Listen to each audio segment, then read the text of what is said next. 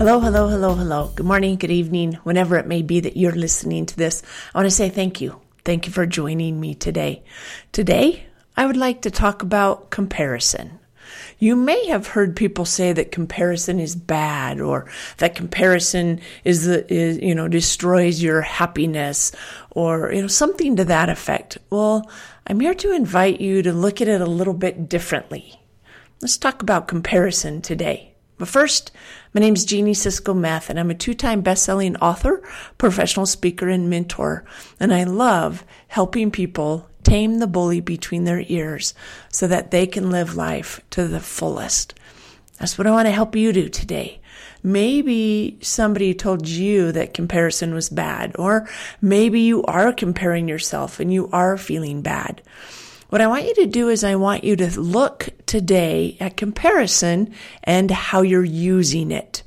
You see, when I was younger, I was not in the same place financially, emotionally, physically that I am now. And I used comparison to help drive me forward. So I lived in downtown Salt Lake at a little apartment with green shag carpet.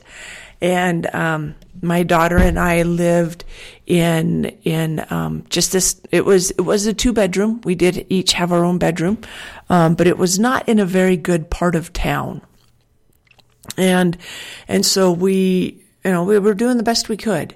And I was receiving state's assistant, and I was going to school. And I believed that if I could change my life then, if I could get the education that I wanted and needed then, that I could, that my daughter wouldn't remember the hard times, so to speak, or she wouldn't remember, going without. And so I really wanted to finish my education quickly. And I finished my college degree. I finished 65 credits in 1 year. That's 2 years in 1 year. I carried anywhere from 24 to 27 credits, and I did 3 terms of that, and full-time then was 12 credits. And so I did more than full-time, plus I was a single parent, and I worked full-time as well. And I also had a part-time job. And so I'm not proud of the fact that my daughter spent a lot of time with grandma and grandpa and babysitters. I am proud of the fact that I did finish, that I did get my college education and changed our lives. I also knew how to use comparison to move me forward and to fuel my dreams instead of hold me back and create fear. You see, a lot of times people will compare themselves, their best day, to someone's worst day and feel superior, or they will compare their worst day to someone's best day, and then they feel inadequate. That's when comparison robs you of your joy. That's when comparison is a problem, is when it's creating in you emotions that are not healthy and not productive. I used comparison as a way to move me forward. So I told you I was on state aid. And, when my food stamps would come in and, our rent was paid and I was tired and I didn't want to go to work or I didn't want to go to school, I would use the law of comparison. I would go drive around downtown where there was the rescue mission and there were quite a few homeless people. And I would remind myself, yeah, Jeannie, you've got food, you've got rent, you've got everything for this month, but what about next month? Do you really want to be living on the street with a little girl? I'd be like, no, I'm going to work. I'm making this happen. Let's take another class. Let's do the next thing. Let's move forward.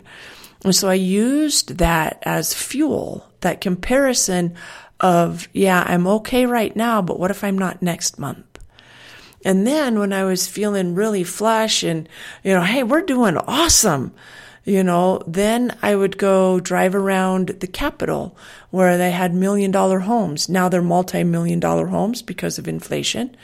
And I would drive around and I would look at them and I would look at the beautiful green manicured lawns and the houses that had paint on them or stucco. And I would think, okay, yeah, we're doing pretty good, but we could do better. We could do better. What can I do to improve our lot in life? Well, I can, improve my grades, or I can learn more, or I can help someone else with my knowledge.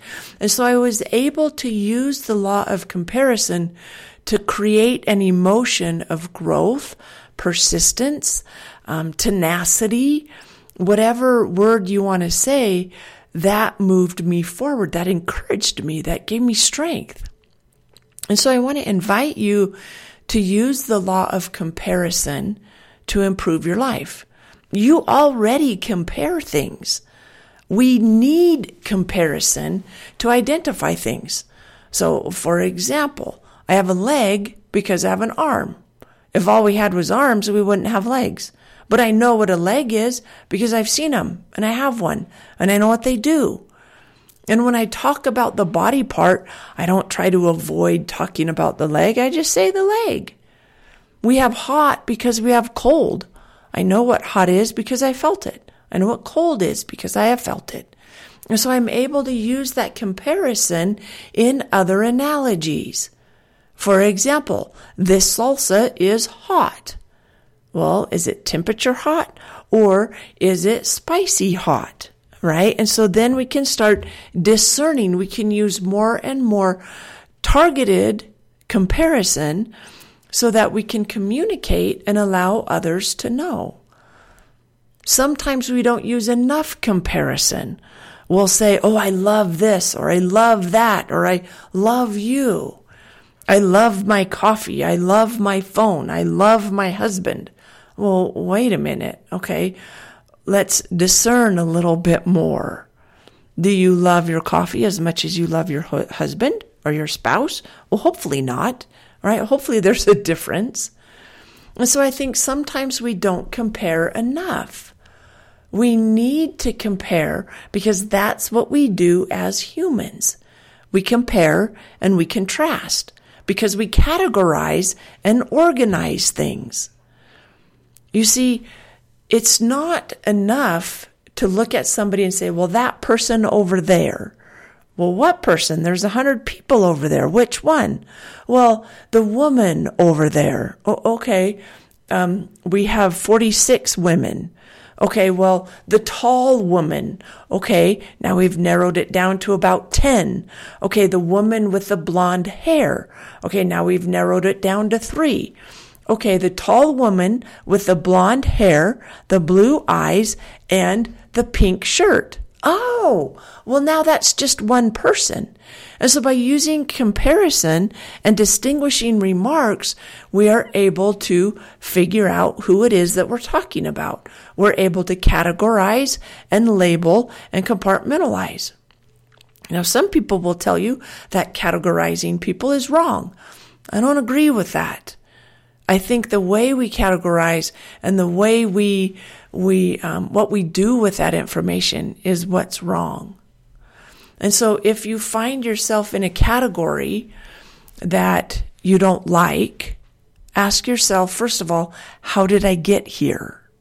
What comparison are people using? Are people just lumping me in with a group because I look the same or I act a certain way? Or just because that's what they know and they think and they don't know anything else. You see, I like to give people choices and options. And so when I meet people, I'm friendly and I smile because I want them to know that I'm a friendly person. Now, can somebody use that to a malevolent intent? Yeah. And sometimes they're not. Sometimes it's honest. And so you need to have the power of discernment. And you get better at discerning things by categorizing things, by compartmentalizing things, by comparing things. And so I invite you this week to get better and better at comparison. Not just hot and cold, black and white, good and evil, male and female. Well, okay, those are probably the only two categories that you couldn't discern more.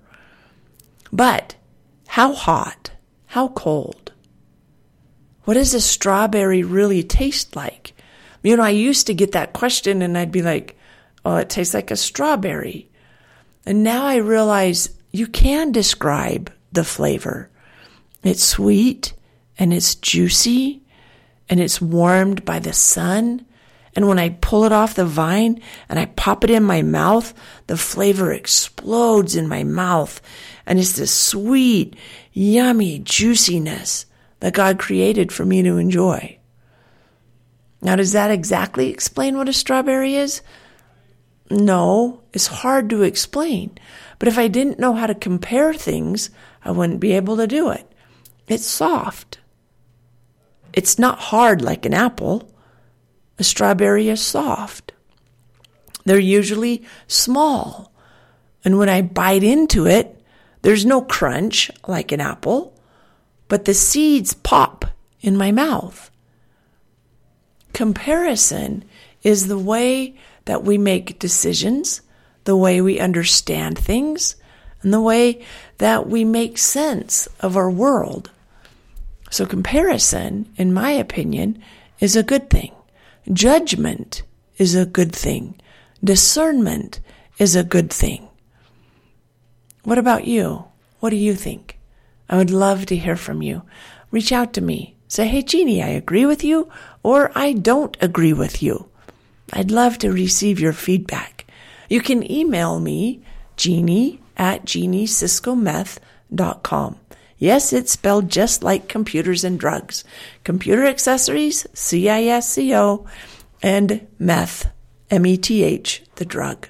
Now, the other day, when I was searching for my husband's profile, because he had posted something I wanted to see, I typed in Lawrence Meth, and immediately a disclaimer popped up saying, that the meth is bad for you.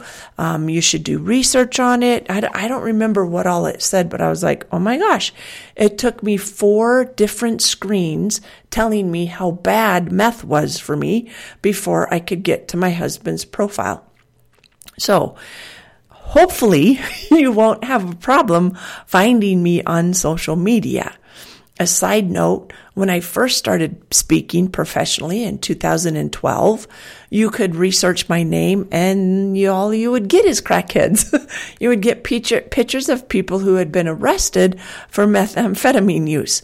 Now, when you search my name, Cisco Meth, you get quite a few pages of interviews and articles and podcasts and all kinds of stuff, events that I've been at. So hopefully it's not too difficult to find me.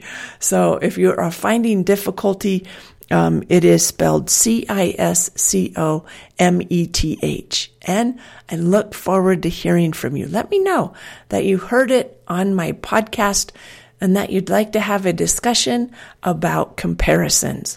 I'm open. Even if you don't agree with me, I'm absolutely open. Let's spend some time together talking and understanding one another. Thank you so much for spending time with me today, my friend. Have a beautiful day, and bye for now.